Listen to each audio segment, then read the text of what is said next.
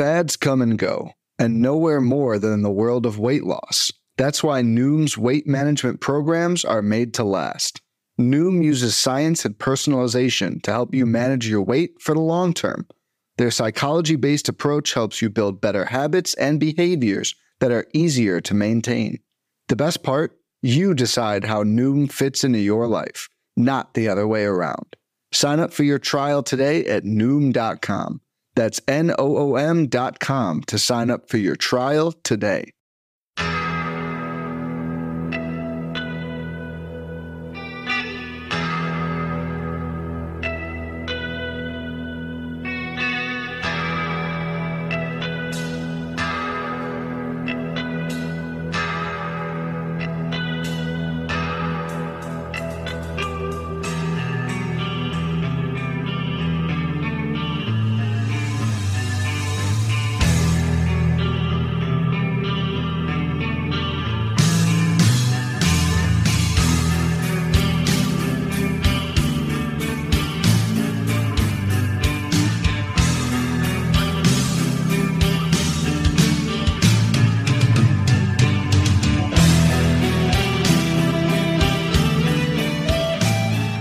And welcome back, everybody, to another episode of Benched with Bubba, episode 530.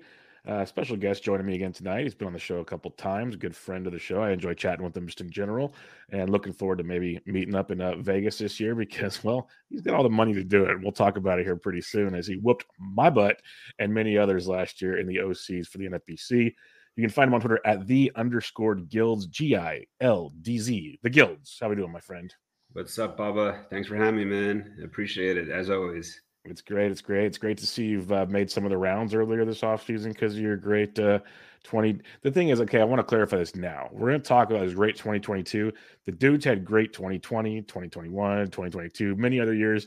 That's going to be a part of the topic as we get farther down here. It wasn't just 1 year. He just happened to finally win the whole damn thing this year. So, No, it's been like a 3-year run of really, the big finishes for sure. So because you're top 5 in the OC for 3 straight years, right? Yeah, I finished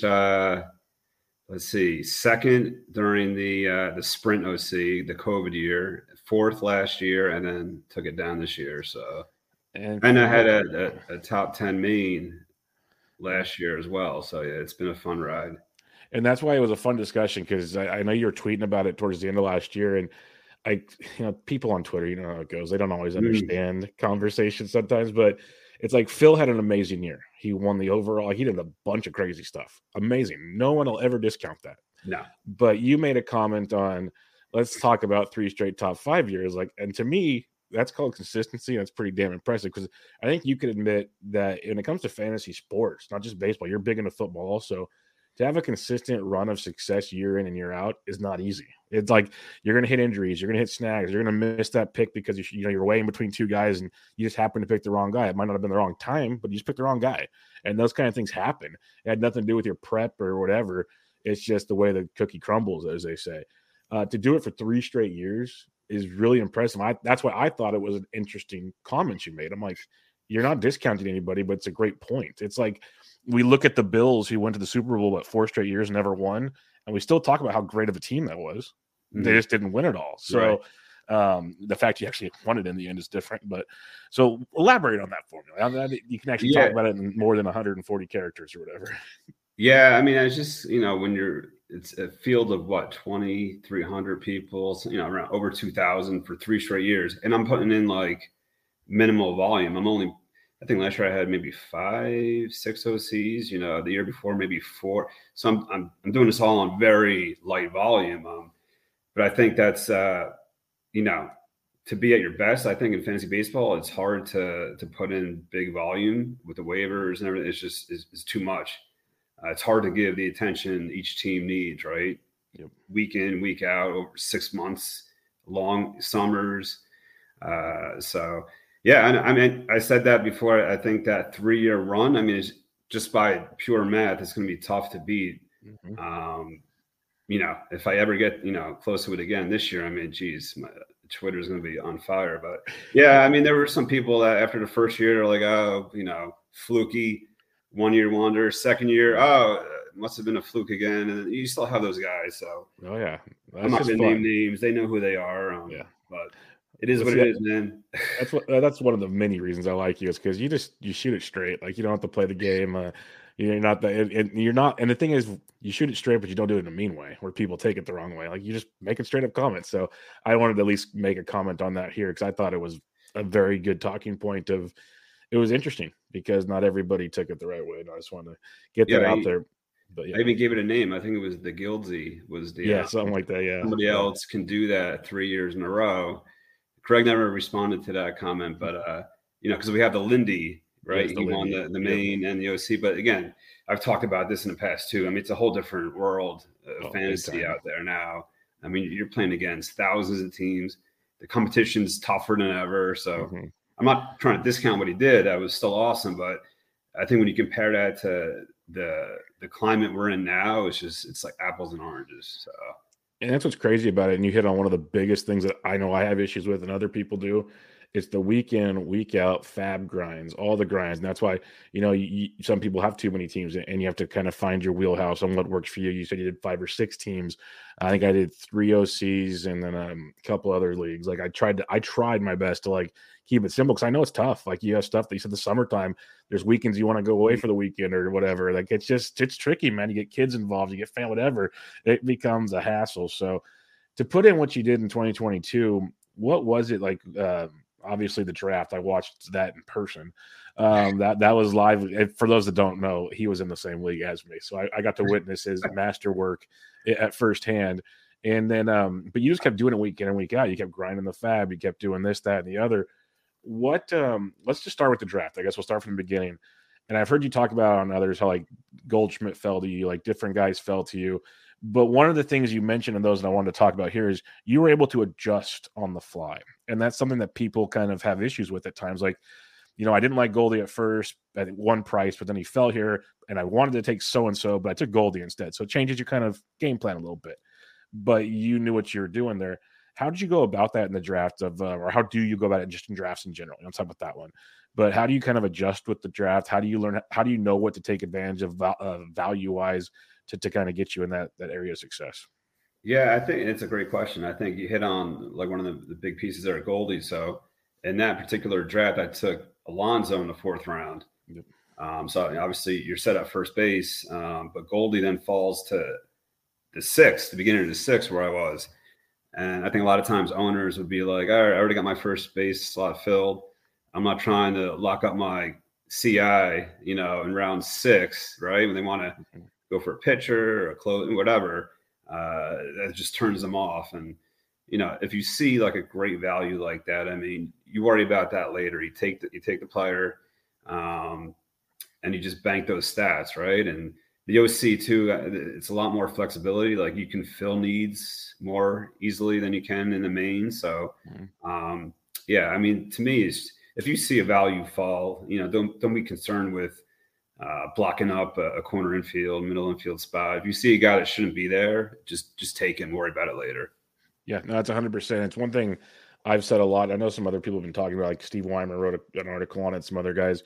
I think it's something that listeners to my show might get annoyed by, but I want to like drill it into heads because I'm trying to do it, is focus more on statistical scarcity. You want that end line. That's where taking a Goldie after an Alonso, people think the positional thing, like you said, who cares about that? You just want the number at the end. So right. Let's look at the big picture. And I think that's where successful players like yourselves and others realize real quick, like, hey, I can throw Goldie in there. Who cares if I wrapped up my CI? I just got another 30 plus home runs. I got probably 10 plus steals, good bag. You just stacked up your stats right there, where you might have taken like a second pitcher or a whatever outfielder that definitely wouldn't have been a Goldie level type guy. So, right. Yeah. And I'd be lying if I said I was huge into Goldie last year.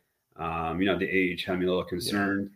Yeah. He wasn't really running as much previously. So, sometimes you have to adjust on the fly. And, if you see a player there that you might not even love, but you just think, at that spot in the draft, you can't pass on that value.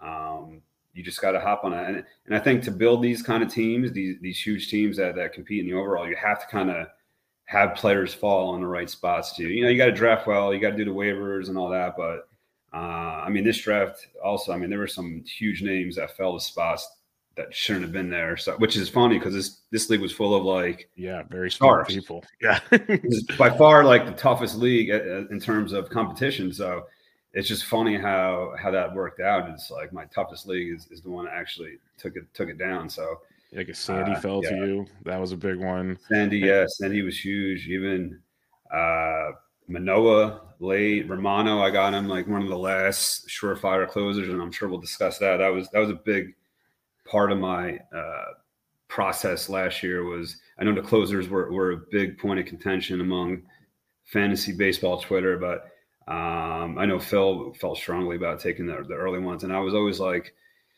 to win these overalls, I feel like you have to kind of hit late on certain guys, right? You're battling so many teams in this thing. You got to get that edge somewhere.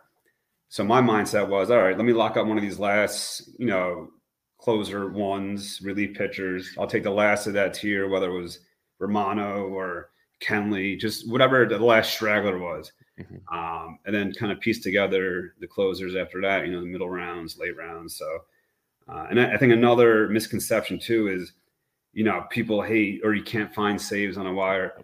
I've been finding saves on a wire, for 10 years straight now. I mean, it can be done for sure. People don't like to do it. That doesn't mean it can't be done. It's because it's work. It does. I think also people don't, realize, as you get deeper into the season, a lot of teams fall out of contention. Bingo. So then the waiver wire buys become cheaper, right? You're competing against less teams on a wire. The fab bids get lower as you go on. So you're picking up a spec closer for $2-3 versus in April where you're dropping $300-400 on them. So, I mean, it's not a fun task finding saves, but if especially in this climate we're in now, it's like, there's so many committees out there, it's hard after those 6 or 7 guys, it's rolling the dice on a lot of these, spec guys. So. Yeah, and it's one thing is like the OCs, 12 teams, there's going to be more out there, obviously, to go get, which allows you to be more flexible. At 15, maybe you're a little more urgent because it is a little trickier, whatever. But at the same time, that's one thing I've really noticed. I noticed it a little bit 2 years ago when I really started getting an FBC. And then last year, was my first year in the OCs. Like I said, did 3 or so.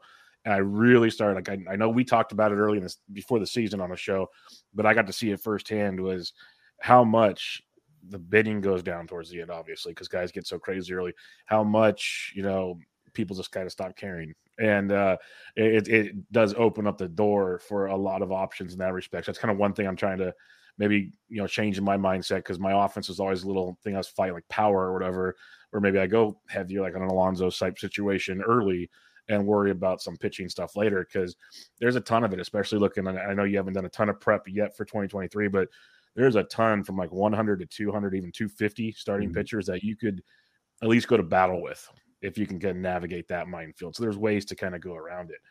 I think in OCs too, like even like when you hit July, into August, a lot of the teams too, which are already out of it, the teams that are in it might not need saves at all too. So you're literally picking up closers, for pennies on a dollar. So yeah, I mean, that's why I hate when people say, you can't fab saves. You can, it might take a month or two. Yeah. But if you're doing your homework and you're looking at these back end of the bullpens and keeping your eye on, who the managers go into, maybe it's, 2 straight relief appearances, right? And he's on a obscure team or like on the Rays or someone, someone's not paying attention to him. You scoop them up for like $4 or $5, and then maybe you get 8-9 saves for the rest of the year. Yep. That's sometimes that's all it takes. Just do that with 2 or 3 guys. Next thing you know, you have almost 30 slaves, and it goes in a big way. That's what I did on this team. Yeah, I only had Romano. He was the only surefire closer I had on this team all year. So then it worked out pretty darn good for you, I'd say. So you mentioned we did talk about that. One of the things you were kind of waiting on was the later closer situation going into these drafts. What other kind of strategies were you looking at going into the 2022 that worked out for you as you went through your drafts? So like, obviously you weren't going for Goldie, but it fell there. It worked. Alcantara fell to you. Were you waiting on pitching? Were you waiting on certain things besides closers? Not so much. No, I think, the late pitching, I hit on a lot too. Like I had Rodon fall pretty late there. Bassett, another guy. Catchers too. Catchers, I slept on I took Darno and Sean Murphy late, and they never left my lineup all year. That's huge. So those were two, you know, draft picks you didn't have to invest much capital in early, and you were able. I mean, that's a big positive. You could just plug two catchers in because, you know, more often than not, one of your catchers is going to be rotating on the wire all year. So to draft two catchers and be able to play them all year and not worry about that position, that was a big positive for this team. Yeah, and you didn't have to pay a premium like some guys like to pay for the big guys up top, and then you're, you know, what are you sacrificing? Who knows? Like, there's arguments that I can see for the elite guys. I'm not going to go into that discussion right now, but usually, if the longer you wait, like you said, at least one of your guys are going to kind of get rotated in and out. So to be able to wait like you did and still get to do it, and it's like you said, is everything kind of fell in the right spot there. Rodon, I think we did this draft before he signed with the Giants. Right, so there was the question marks of, you know, why did the White Sox not give him his deal? Is he broken? Like, what's going on? So that deal there. I don't think it was this draft. No, I don't think it was this draft. But I know you were even willing to take a chance on DeGrom early. Obviously, mixed results there. But it's like you're not afraid to take chances. And that's kind of one thing I wanted to ask. In these 12-team OCs, like, you're not going to take a full team of chances, obviously, because that's going to get way too risky. But what is your willingness to take some, you know, boom or bust type plays? Because that's kind of what you need once in a while for that overall championship. Yeah, I'm always super aggressive, whether it's on the wire or in the draft.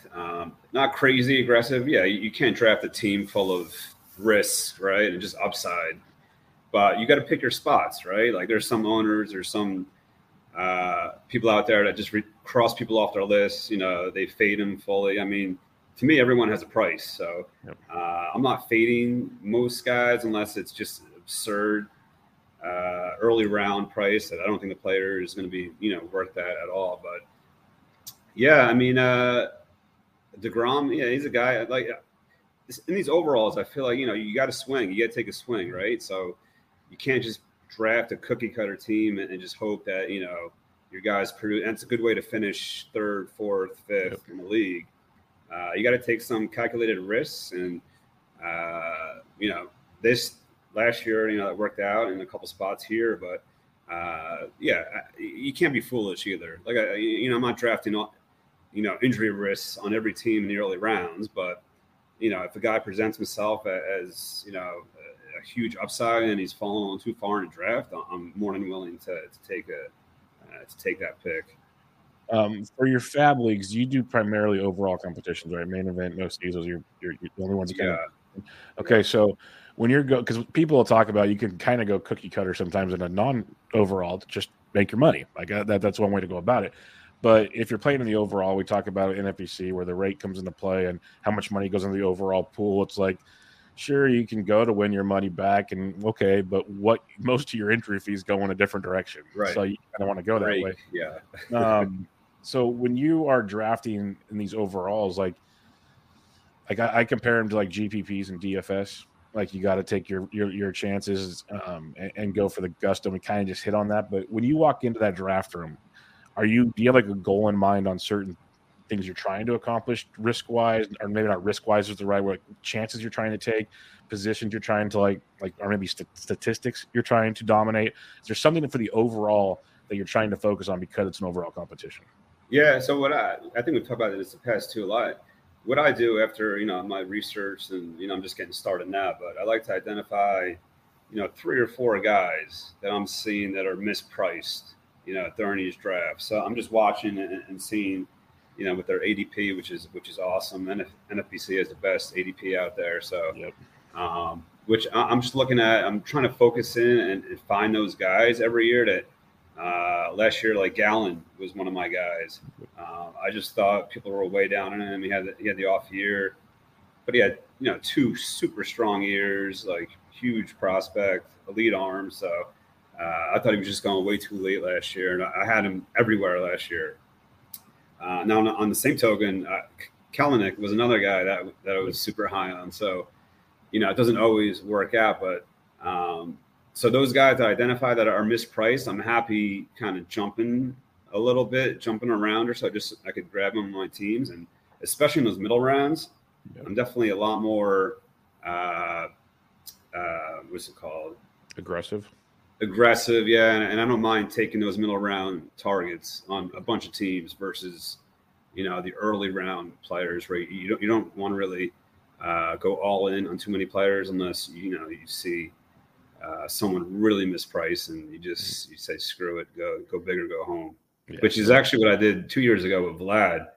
I had him on every single main of mine, and that worked out nicely. But I mean, for the most part, I'm really just doing that with middle round targets, and anyone that's in that 9th, 10th, 11th, 12th round where I think they could produce 7th, 8th round value, even better than that. I'm jumping them around, maybe even 2 sometimes.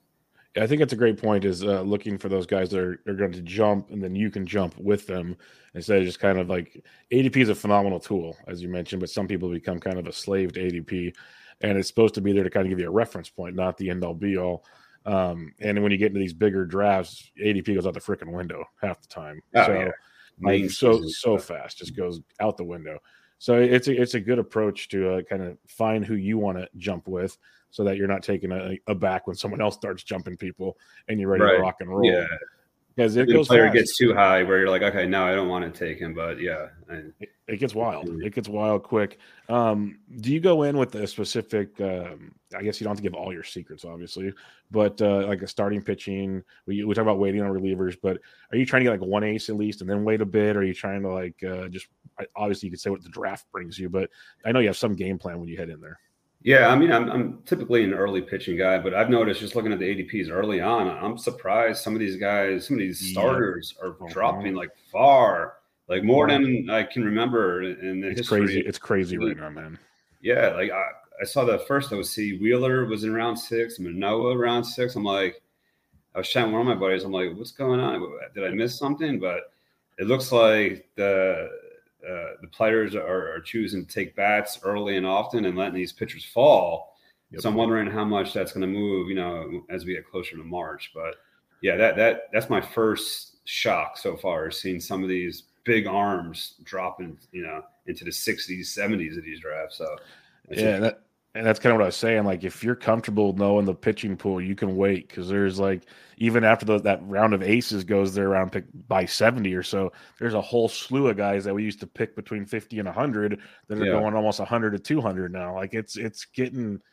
Even Musgrove really want those bats. Musgrove was going in like the 70s. I mean, he was awesome last year. He's almost as steady as they come. Like, you want a confident floor guy out there. Like, Musgrove's a dog. Like, it's crazy. I know. Yeah, it's kind of upsetting me, because I wish people would push up pitching. Right, it kind of changes the draft some, and kind of you could zig when others are zagging. But everybody's sleeping on pitching now and just jumping these bats early. So yeah, it'll be interesting to see how this plays out as we move towards main season.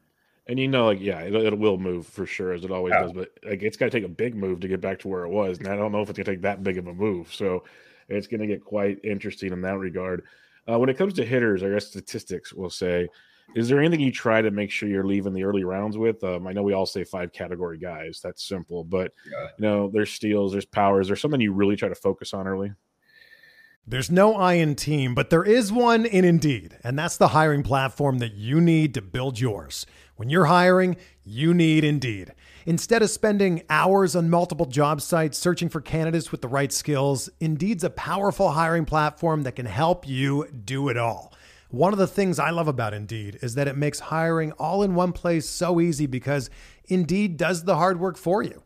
They show you the candidates whose resumes on Indeed fit your description immediately after you post, so you can hire faster. Join more than 3 million businesses worldwide that use Indeed to hire great talent fast. Start hiring now with a $75 sponsored job credit to upgrade your job post at Indeed.com/Blue Wire Sports. Offer good for a limited time. Claim your $75 credit now at Indeed.com/Blue Wire Sports. That's Indeed.com/Blue Wire Sports, and support the show by saying that you heard it on this podcast. Indeed.com/Blue Wire Sports. Terms and conditions apply. Need to hire? You need Indeed. Yeah, I mean, it is mostly speed. I really don't like taking players early that don't offer the speed component, and it's just so easy to build your team getting that early speed. And I thought I had that last year. With Tucker, I took Albies in a second, and Albies did next to nothing, got hurt. So that team I actually thought was decent in speed, and it really wasn't. I was struggling. Into half the year, I was probably in the lower half of the tournament in speed. So, and it also with the new rule, the new bag sizes. So I wonder how that's going to change. You're going to see more people trying to steal bases, more players. Do you need more steals now if the total's going up, right? To compete there. So, I'm rarely, if I'm going to bat early, he's going to at least have 20 plus stolen base upside if he's going in the first 2 rounds for me. So that's why I see like Alonso, who I love, Pete, and some of these thumpers, it's hard for me to take him in round 2. Even Vlad in round 1, he stole some bags last year also, but I like to build off that power and speed early. Yeah, I'm with you. It is a great point with the bases, the pickoff rules, all the pitch timer, like all these factors. And some people are saying people will steal more, so it kind of drowns the steal pool. So it's not as important. To me, I kind of feel maybe it's more important to get the elite guys to kind of take that leap in the direction. Right. But it's a great thing that really no one knows the perfect answer to until we see it play out. I think it could be both ways, right? So if more players are stealing bags, right, then it's less importance on grabbing those guys that we know steal bags, right? But at the same time, the number needed to compete is going to be higher as well. Exactly. So I think you'll be able to find them more, but the total you're going to need is also going to be higher than in years past. Exactly, and that's going to be the conundrum, and to see. I think that's part of the reason guys are going early, hitters are going earlier. They're trying to get these bats to lock in stuff, because certain positions do drop off pretty quick right now, early drafts. So that could be part of it as well. But the pitching dropping is wild. It's crazy to see, and I'm really curious to see where it goes. Because like you got guys like DeGrom, he's going around Spencer Strider around pick like 55 or something. Is he going that late? Wow. It's I think it's between 50 and 55 last time I saw. I actually got the ADP up here. Now I got to check. That seems that's for DeGrom. No, never mind. 29. He was like the 29. I was like, let me start. No, 50 like 52's Rodon, 53's Wheeler, Scherzer's 54, Uriah's 54, Bieber 58. Yeah, these are like you got a slew of dudes. Yeah. I mean, it almost forces you. You can't take a pitch early. When you see these guys falling like that, it's why am I taking Cole, in the top 20 if I'm getting Wheeler, or Manoah 50 picks later? Exactly. That's what makes it tricky. Like, it's quite the puzzle to look at right now. It's like, what's the difference between the Striders of the world, who could be great, don't get me wrong, but compare them, like you said, go Wheeler, get these guys later, 2-3 rounds later. Like, what's the difference, really? I think I know people are fading Sandy this year too. I guess because of the low K rate. He's still going. He's going right around DeGrom. Is he? Yeah, he's going high. To me, I mean, how many innings he pitched? Over 200, right? Over 200, easily over 200. And I think back-to-back years. To me, I mean, people aren't talking about that enough. I feel like getting that volume out of that with those ratios. I mean, he's not gonna strike out a ton of guys, but if he's gonna throw 215, 220. I mean, he's going to get you 200 strikeouts, right? And those ratios over that amount of innings, to me, he's still, elite, worth that early pick. So, his ADP is the same ADP as DeGrom right now, 28.67 in the month of December. So they're going right next to each other. He's like the third or fourth pitcher off the board. Like you said, 228 innings last, almost 228.2, 205.2 in 21. In 2019, the full season, 197. So he basically has 3 straight 200 inning seasons, all with the ratios of 228, 319, 388. Right. Yeah. And if you're getting those ratios over that volume of innings, I mean, that's a needle mover for me. So I'll give up those Ks, right, for that extra ratio protection there. I mean, that's how I see it. And, he's not striking out 4 per 9 either. I mean, he'll get you 200 Ks close to it. He's like Framber Valdez. He's not a world beater, but he pitches 7+ innings every start. He's going to rack up the strikeouts. That's what they do. It's like getting at bats from hitters. Those innings add up, and if you're getting those elite ratios over such a large, because I mean, what's the average innings pitched? For a starter now, 170. 160 maybe, probably like 160. So I mean, he's pitching 210, 220. That's a needle mover. So I mean, that's a guy I'll be on. If people are starting to fade him, I'll definitely be eyeing Sandy round 3, round 4. Yeah, if you look at just last season alone, there was only 8 pitchers that threw 200 or more innings. Sandy led the way with 228. Nola was second with 205. Nola's another guy too that I love Nola. He'll give you the Ks. His ratios will be good. People just don't like drafting Aaron Nola that early, I guess. But yeah, I'm on board with that one. Yeah, so he's another guy, and both of them are on this team of mine. So maybe I'm partial to them also. Yeah, but Nola. Everyone gets annoyed with him because he has that start where he's good, has that one bad inning, and it just scars everybody. If you look at the end line every year, it's mid-3 ERA, big strikeouts. This is what the dude does. So and that's a good guy to pair if you're going to wait on aces 3-4. You go Sandy Nola. You're going to get the Ks with Nola, offsets the lack of Ks with Sandy. You get elite ratios. 400 plus innings. That's a nice pairing after 2 bats early. And, I'm already building a team in my head right now. So. You're welcome. You didn't think you're going to dig into 2023 so soon. Here we go. I'm there. I've done a lot of Nola Musgroves early.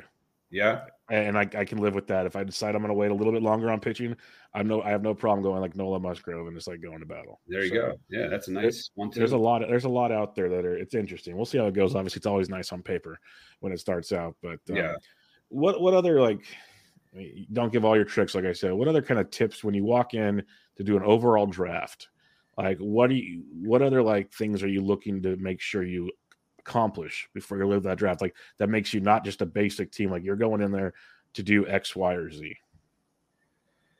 I think knowing the room is a big skill, I say, or a plus that a lot of owners aren't conscious enough of what the owners around them are doing. Right, you're kind of tunnel vision on your own team. What do I need here? What do I need there?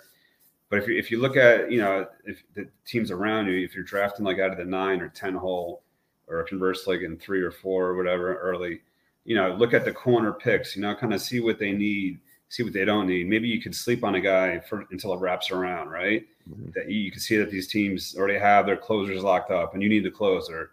Take a different position there, different player, and then gamble that closer likely comes back to you 4 or 5 picks later. Just little edges like that where I don't think people kind of look around them enough in the draft room, and I feel like you might, it's not a huge edge, but it's those small, subtle edges. I feel like that, you might get a couple players where you didn't think you would get them, otherwise. So I think it goes kind of back to the earlier point where owners are just, they don't want to, they're too concerned with their own team. They don't want to take a player or duplicate a position, stuff like that. So, just you got to be conscious too, just not your own team, just, of other teams around you.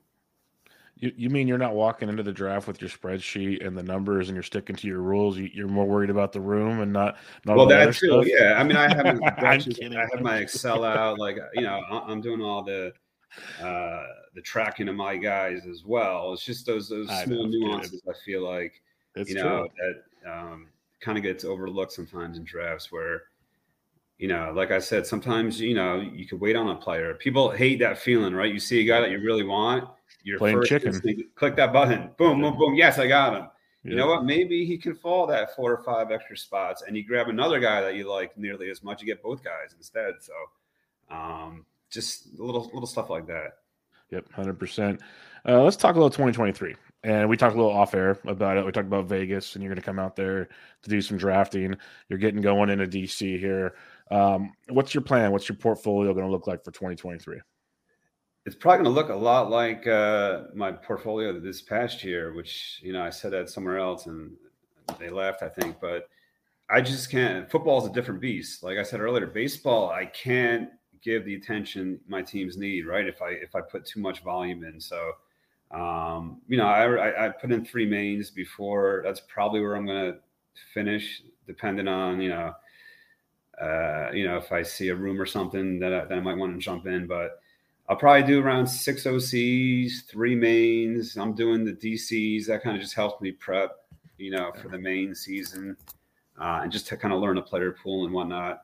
Then I'll just mess around. I'll do some best balls, which I find them fun. I don't know, just sprinkling around different teams, different formats. They're totally different too. It's totally different format. So it's like, it's to me, that's just like fun drafting. It's fun drafting. If anything, it almost keeps your like brain fresh to keep, like, instead of just kind of getting in the doldrums of doing the same 15 over and over again. It's like, okay, I got to think outside the box for a minute, and then you all of a sudden you're like, well, maybe this guy's better than I thought. Like, let's reevaluate things for a draft because you thought differently about his OBP skills or whatever works in the best ball world type thing.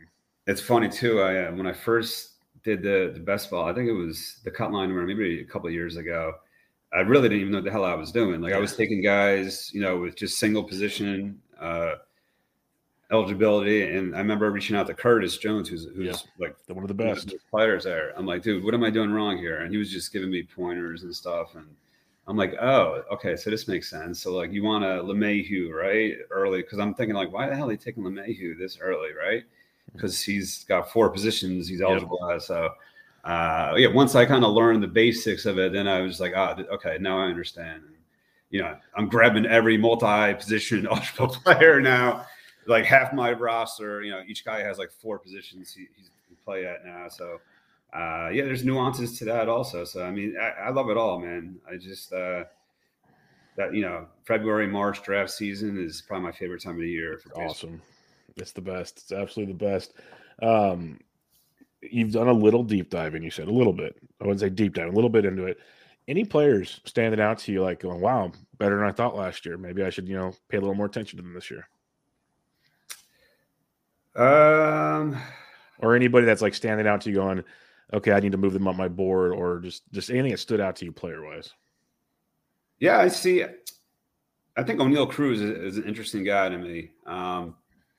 He was on my team last year, and I know, the batting average, a lot of people are concerned over. He can't hit lefties and whatnot. I mean, to me, that's a guy that I love in these overall competitions. It's just, the sky is the limit there. And he hits the ball so hard too. I mean, he makes an adjustment here or there. He's still young. He's so young. He's going to get better and better.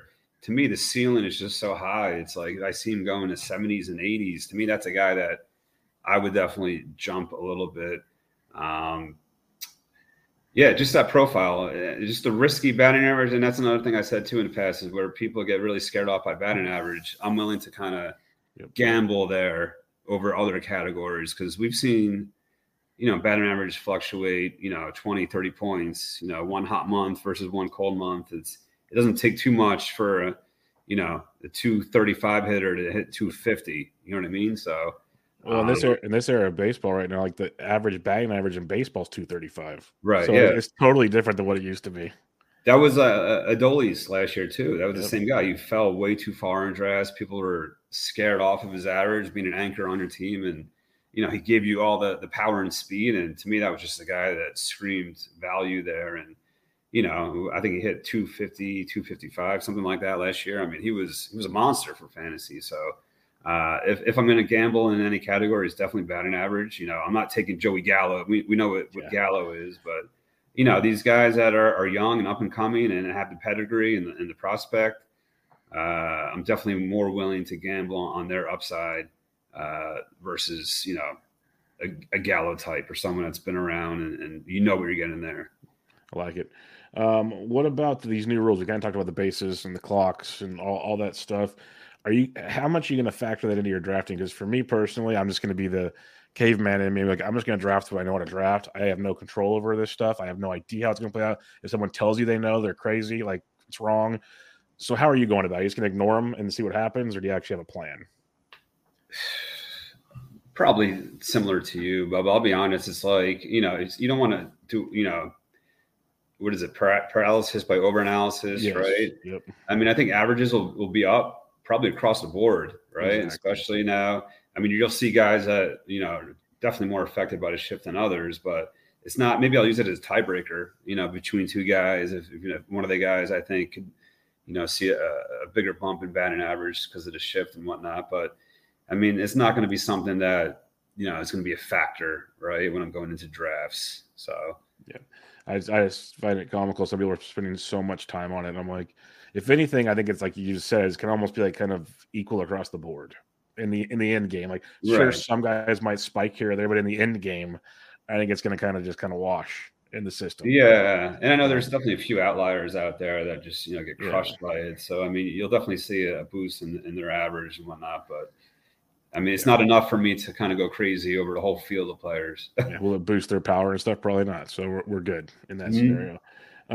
What about the new schedule? Now, this is one that I think is interesting. Like, it's still kind of probably more work than I'm used to doing on trying to plan things out, but the balanced schedule is different because we used to love, like, certain divisions. It's tough to hit in because the pitching's so great across the board, or, these guys get to play half their game, like 9-10 games in Coors. That's huge now. They don't anymore, so on and so forth. Are you going to try to look into that a bit more? To me, at least, that's you can kind of quantify that scenario.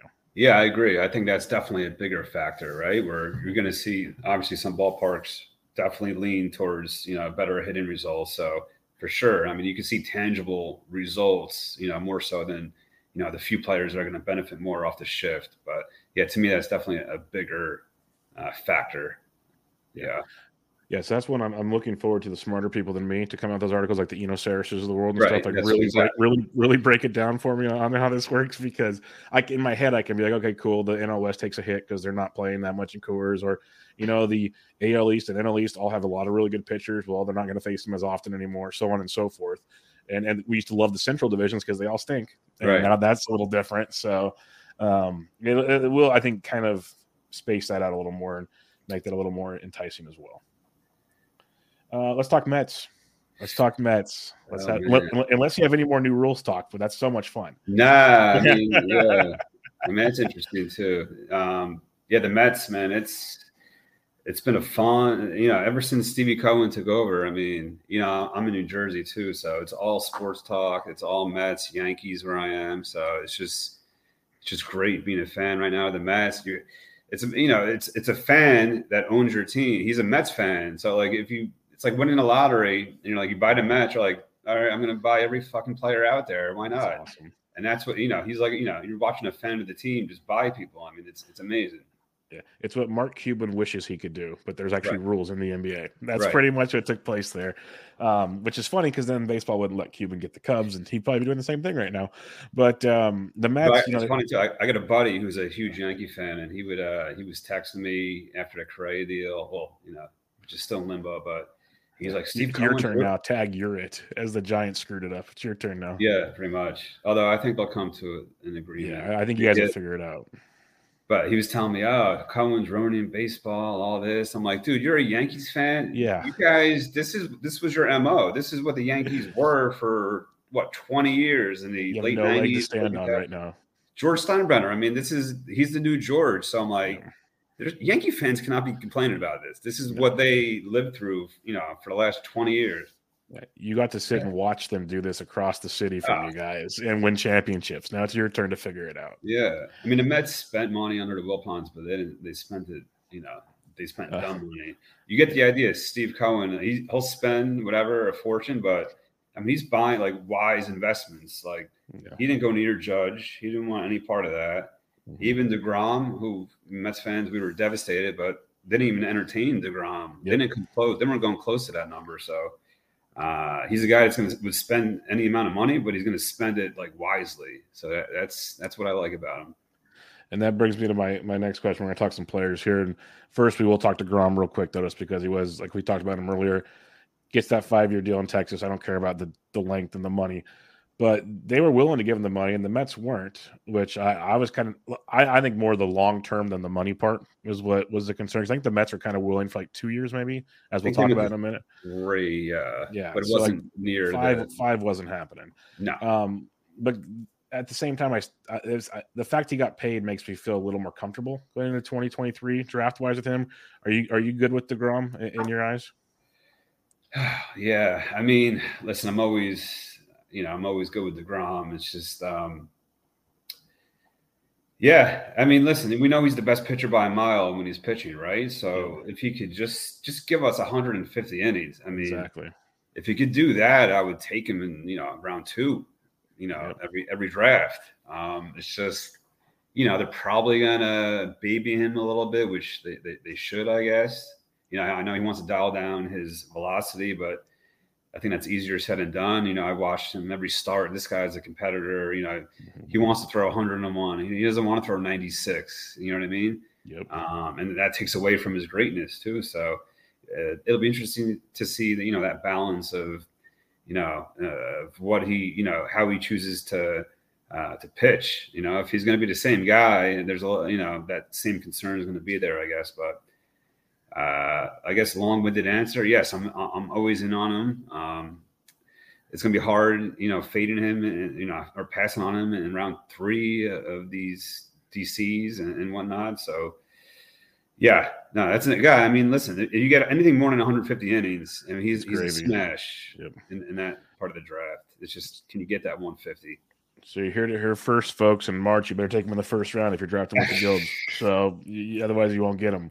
But people too. Once he's out there throwing 100. Oh, the first clip of in pitchers and catchers report in February. Oh yeah, I said that last year too. So yeah, it happened. It happened. Yeah. He started going early. Yep. That takes us to Verlander, though. You talk about a guy that's competitive that wants to throw 100 all the time, and that's Verlander still. But and I was all in on him last year. I was like, if they're signing him, they're not going to innings eat him. Like, he's going to go out there and work because he's a competitor, just like you said about DeGrom. The Mets gave him a couple years here, so that's pretty big, obviously. I'm pretty comfortable with DeGrom still. He's getting older. There's no doubt about it. But are you good with DeGrom, even though he's getting older in New York? Verlander, yeah. Verlander, sorry. Verlander, no, that's all right. Verlander. Yeah, and he was gone. Where? Because I was surprised he was falling too. He's falling. I got it right here again. I'll pull it up. I mean, I do not understand that at all. That's why, like, maybe I'm just rusty. I get back into the swing of things. He's got ADP of like 46. 46, right? And he's on after Nola, after McClanahan.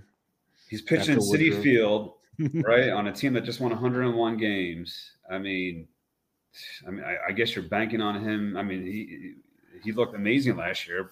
I guess one of his best years probably ever, right? Stat-wise. So, yeah, to me, in the 40s, I'm slamming that pick for sure. So, I mean, he could easily go out there, strike out 250 guys, 18 wins, elite ratios. So, I mean, if I'm getting that guy in the 4th round, I'm happy about it.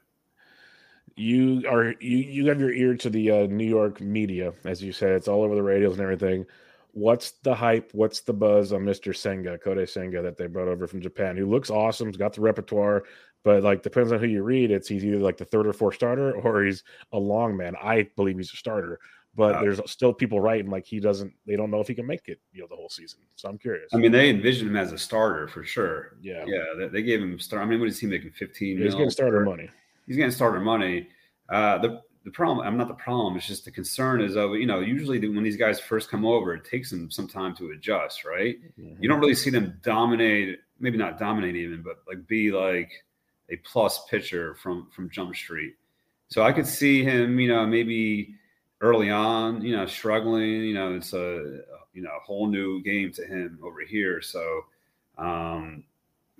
yeah, I mean, maybe I'd be more comfortable maybe next year than I would this year for him. But yeah, I mean, he's on a great team too. He should strikeouts, wins, that should be there. So it's just a matter of, how he handles the pressure of pitch. I mean, from everything you're reading, he seems like a guy that can handle the pressure pretty well too. So he's excited to be here. So I guess we'll see, man. You just don't know with these guys, right? I mean, 100%. Could be Kei Igawa, or he could be who's the guy, the Blue Jays, who everyone kept waiting to smash. And oh yeah, I know what you're talking about. It's never happened. The lefty. Yeah, never happened. Did he get traded? Is he still on the Jays? Well, Hungjin Ryu's there, but you're talking about somebody else. Yeah. Oh, you're talking about oh crap, he's still there. It just totally hit me now. I got roster resource up here. He's still there. Everybody's favorite. They signed him last year. He totally tanked. You say Kikuchi. Yeah, Kikuchi. Yeah, everyone's sleeper, and he just he just never panned out. Bombed in a big way. You guys made some other pitching moves. You have Jose Quintana, great baseball move, kind of fantasy viable at times. I could see a little bit of appeal there. You brought Edwin Diaz back. That's obviously a no-brainer. Let's go to Brandon Nimmo. This boy got paid. Like real life player, great OBP player, has problems staying on the field though. Player, You can give me the Mets fan approach, you give me the fantasy approach. Either one's fine here. What's your thoughts on Nimmo? Because it seems like a great guy, but it seems like a lot of money and a long-term deal too. Yeah, he's definitely a better real-life player than he is fantasy for sure. But his defense took a huge step. I mean, he was defensively, he had to be one of the best center fielders in baseball this year. Great OBP guy, like you said. Hustles, great guy, great clubhouse guy. So I'm happy they brought him back. You need a center fielder, right? If they didn't sign him, I don't know where. I guess you could get Reynolds. You could have traded for Reynolds, but I like not having to give up prospects for Nimmo. Yeah, I don't think he's ever going to be, smashing fantasy. He's going to be like a fifth outfielder type in the main and a 15-teamer, maybe fourth outfielder. The speed he's fast, but the stolen bases, he just doesn't steal enough. The power's okay. It's not enough. He does a lot of good things, a lot of things well, just nothing elite, in his profile. So definitely a better real life guy. But as a Mets fan, definitely pumped to see him back. Homegrown guy, you like seeing those guys stay with your team. So it is always nice. Always nice to see. You mentioned Carlos Correa, or we kind of talked about him earlier as a guy. You think the deal gets done? I do too. I don't think he's going to leave. I think Cohen wants him. They're going to find a way to make it work. Yeah. I said give him a Buxton type deal where, hey, you play, you earn it, you get it. Like, it's very simple to me. Maybe the deal isn't as long. I don't know. I think there's ways to make it work. If and when, because I'm with you, I think he's still going to be a Met. What's your thoughts on him there? Because that obviously makes that lineup even deeper with Nimmo and Lindor and Big Meat Pete up top there. How do you like Correa in New York? I like him, and I think I saw someone tweet that they would bump him up 2 to 3 rounds because he's going to get the third base now. I don't think I'd make that big of a leap in fantasy, at least. There's no speed there really. His power is nice, but again, it's nothing like elite. I think the run production is going to be nice. RBIs, he's going to be solid fantasy third baseman for sure, and he's got the shortstop as well. So. Like I said, if he's not stealing bases, you can only go so high on him, I think, too. But I think, if you wait, where's he going? 6th, 7th rounds in these drafts? I don't even know. Yeah.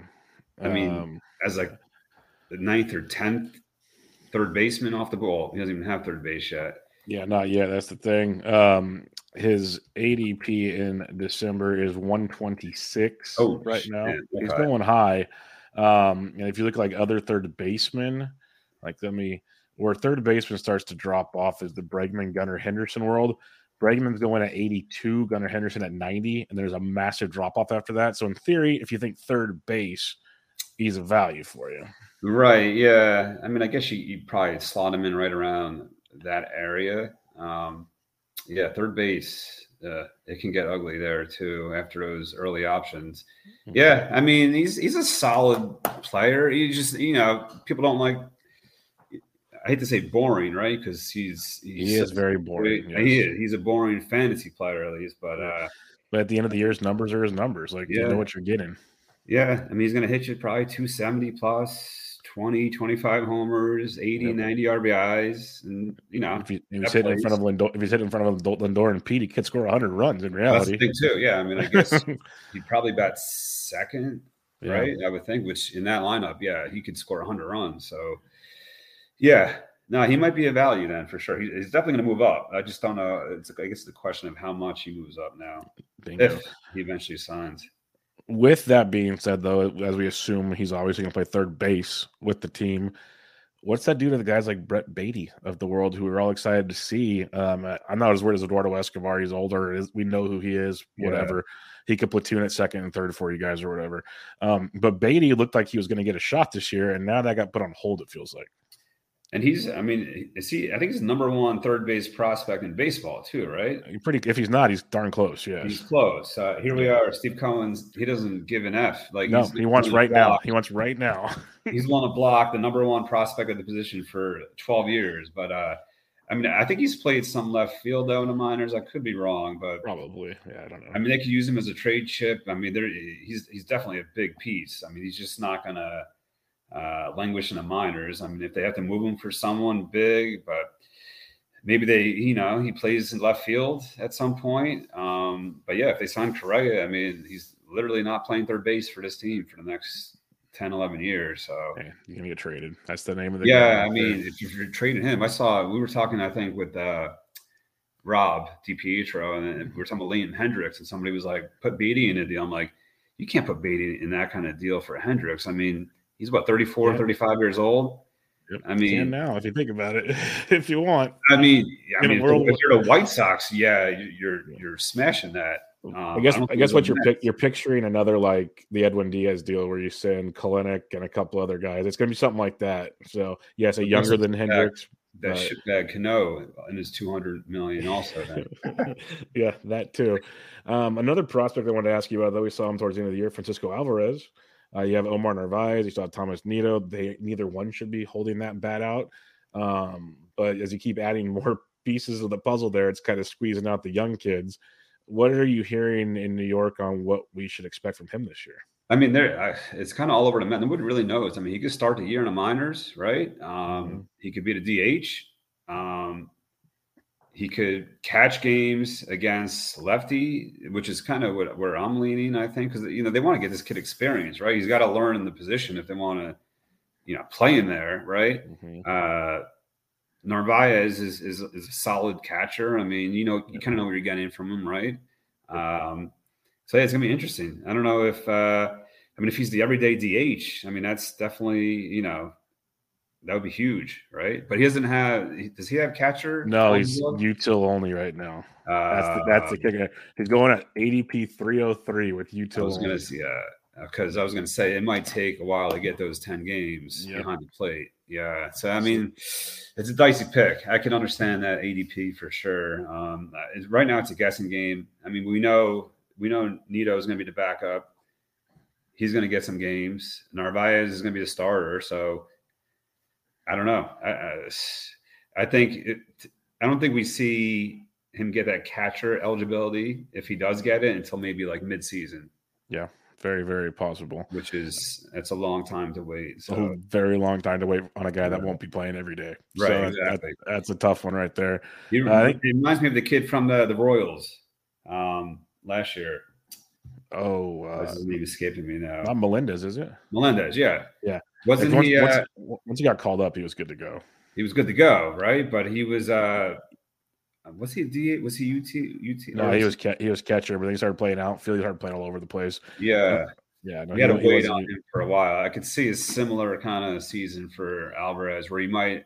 That makes sense. Hard to draft, but you want to be on that guy maybe 2-3 weeks before you think there's going to be a call up. And then it's the fun in FEC rules. If no one drafts him, you have to just wait till he's called up. So that's where it gets dicey right there. So which one and then if you pick him up and then drop him now he's available until he gets called up in the player pool. So those are the kind of fun little intricacies of the NFBC format. Yeah, right there. True. Yep. One of the last guys I think I'm going to ask you about here on the Mets is a 34-year-old outfielder who, even when it seemed like it wasn't a great year, had 16 homers, 18 stolen bases, 76 run scores, and hit 292. And that's Starling Marte. And it feels like with all the moves they're making, he's getting buried because he's like hitting 6 now potentially in that lineup. Yeah. And he still looks like he's going to be quasi-productive. And before I give you the floor, his ADP for once, it's that's Noelve Marte. It's 86. He used to be like a top 2-round player. Now you're still paying kind of a premium, but not. So what are you looking at with a guy like Starling Marte? Yeah, I mean, it's just health with him, right? He's always missing games. It's tough. I mean, when he's out there playing, I mean, he's probably a top 3-round player, although he definitely didn't run nearly as much last year at all. He had that huge year 2 years ago. But I even remember watching all the games. I'm like, he just didn't choose to run. So I think the injuries played a factor there. But yeah, I mean, he's just, he's one of these guys. He's a 5-category guy when he's out there. So to me, yeah, I mean, if the price is, what's he going at now? I didn't even hear 86. I mean, to me, that's palatable right there. I think, I could see him outproducing for sure. If you get, even 140 games, 130 games on him, I mean, that you'll probably find value there. So, yeah, I don't mind that price. He seems like an older, better batting average version of Randy Rosarena to me. That's kind of where we're going. Like, That's I think fair. Randy has a little more power and speed. Like, he might be more 2020. We're not sure Starling gets there. But Starling's hit for average. I feel good about that compared to Randy. And you're going to get him 2 to 3 rounds later. So I don't think it's a bad fallback plan. Let's put it that way. Yeah. And like I said, I mean, if he's out there playing, he's easily a top 30 fantasy outfielder in my And eyes. let me clarify. He had the 16 homers, 18 steals in only 118 games. Yeah, exactly. So, yeah, it's like you said, if he's playing, goes back to his like 130 to 140 even. Yeah, plus per game basis. We're back to 2020 probably. Yeah, it's all health. I mean, it's kind of like the Grom thing for batters. If you told me, you're getting 140 games out of Starling Marte, I mean, I feel comfortable taking him round 3 easy. Most definitely. Do you have anything else on the Mets? Otherwise, I'm not going to bug you anymore on it. It's a fun team, man. You got to be happy. As a fan, probably a lifelong fan, you got to be loving this. Yeah, I am. I mean, it's just, I was happy to see Diaz back. I mean, the whole Tommy Trumpus, I mean, it was just created like a whole, amazing. I even would tweet about it as just a baseball fan. That was amazing. It was electric. Yeah. It was like the coolest thing. Crowd goes wild. It's just, I'm like, he had to stay after that. It was like created. It's like a whole new, it's like a show when he comes out, So I was happy to see him. I mean, it'd be hard to think he could even come close to that. I mean, that was one of the best reliever years you'll ever see.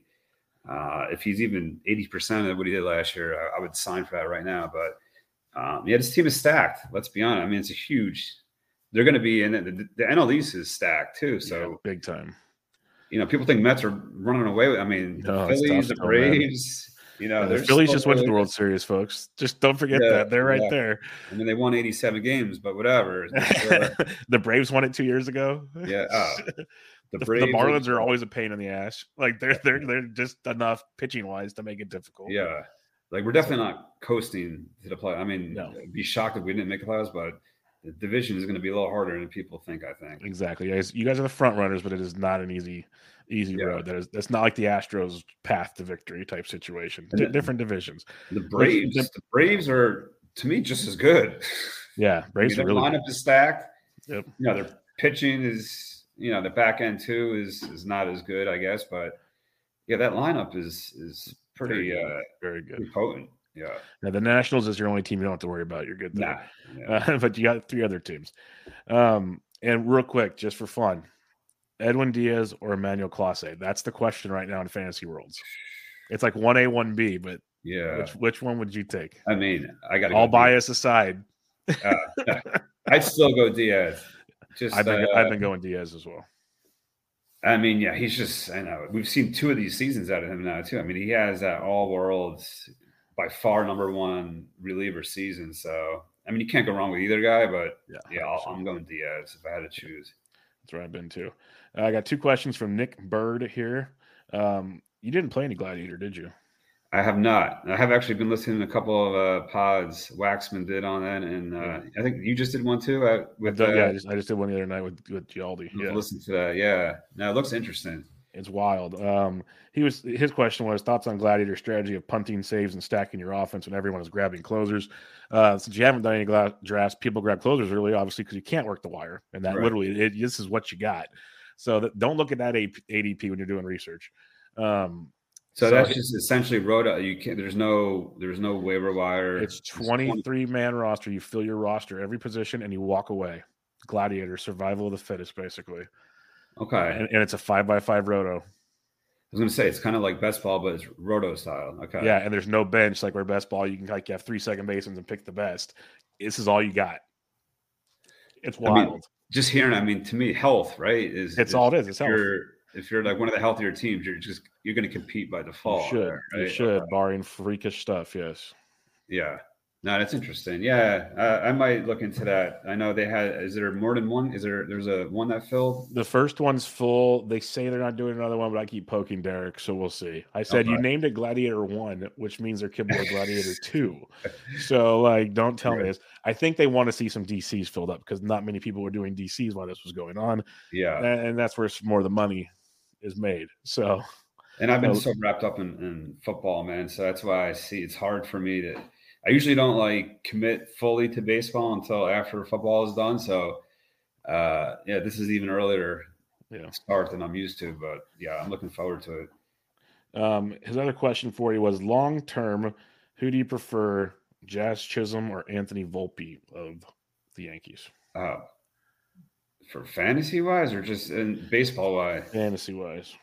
I mean, I'm a big Jazz fan too, and that was Jazzy fan. Yep. Yeah, I loved him last year. Also, and I mean that's similar to Cruz. Talk about a ceiling player, 30-30 type guy. Oh yeah, exactly. And a lot of people fear that batting average, that risk there, and those are the guys I love targeting, and because they get you 240, 250. I mean, you get that in round 6 or 7 with that stolen base upside, the power upside. Yep. I mean, that's where you win these tourneys, I think, too. So I love Jazz. Yeah, just got to stay healthy, too. Another guy that, he puts it all out there. You wonder if he can get a 150-game season in. So we'll see. If he ever did that, we might see 40-40. Like I'm super high on him, and people think I'm crazy, but I know you see what I see in this. I was all in last year. Trust me, I ate it hard on a couple situations. Oh, and he would have got there too. Well, he was pacing like it was glorious early on. Yeah. And he's a fun guy to watch too. That's the other part. That's like the little lame joke I always make is in the end, fantasy should be fun. So have fun. And if you got Jazz on your team, how much fun is that? Watching that? Yeah. Like, come on. And I love he's cocky too. Maybe that's why I just love. He backs it up. He backs it up. He's got the energy, the bat flips. I mean, I'm all for that. So last year when Donnie Baseball was like, I'm not starting him because of this, and he basically went public with it on Twitter. It was like, next thing you know, Jazz is starting every day hitting bombs, and Donnie got real quiet real quick. And did they begin last year? He's batting at a 9-hole for a while. Versus lefties, he was either sitting or batting 9th. I mean, and then it was like, come on, Donnie. Come on. So, yeah. Some guys try to overthink it a little too much. But on the Volpe point, I mean, I think that's a lot of reason why they didn't go after Correa. So they have high hopes for him. So I don't know if it's coming this year, maybe at some point, but I think next year, I mean, that's they're pumping him up here in New York like crazy. Like he's the next Jeter almost. So we'll see how that goes. I think he's a Jersey kid too, a New York City kid. I believe so, yeah. He's a local kid. So, yeah, he'll be a fun name to watch moving forward. 100%. What's always fun is chatting with you, my friend. We're going to wrap it up there, but it's awesome. Looking forward to doing this again with you and seeing you in Vegas. But any final thoughts? You want a swan song for 2022? The floor is yours. 2023, whatever you want. The floor is yours, my friend. Nah, I appreciate you having me on, Bubba. As always, you're one of the guys I listen to all the time. So, and I'm just looking to go out there again and kind of prove all the doubters wrong again. And they're going to be like, 4 years in a row, fluke. It's it is what it is, man. I have fun doing this. I have fun talking to you guys, and definitely as we get closer to draft season, we'll definitely do another pod if you want. Yep, for sure, man. I always love chatting with you, so we'll do it for sure. Maybe I'll draft it with you, and then you can kick my butt, and then we'll talk about it again. And you're being in Vegas, right? That's the plan, and I'm debating bringing some podcasting stuff with me to Vegas, so we can have some real fun there. Yeah, I've done the football one a couple times, so I'm excited. It's my first time for baseball out there, so it'll be cool to put the faces with all the names on Twitter and whatnot. I'm sure some people will be happy to see me. Others might not be, but I'll come with smiles, man. Whether you like me or you hate me, I'll be smiling either way. You'd be surprised in person. Things are a little different, as you know. So get away from the keyboard. Everything's fine, but it'll be fun. It'll be fun. Yeah. Looking forward to seeing you out there, and we will definitely pod again before the season starts. No question about it. Everybody make sure you follow them on Twitter at @the_Gildz, GILDZ. Thanks for joining me, my friend. Thank you, Bubba. Appreciate it. Everybody's Bench with Bubba, episode 530 with the Gildz. Catch you guys later.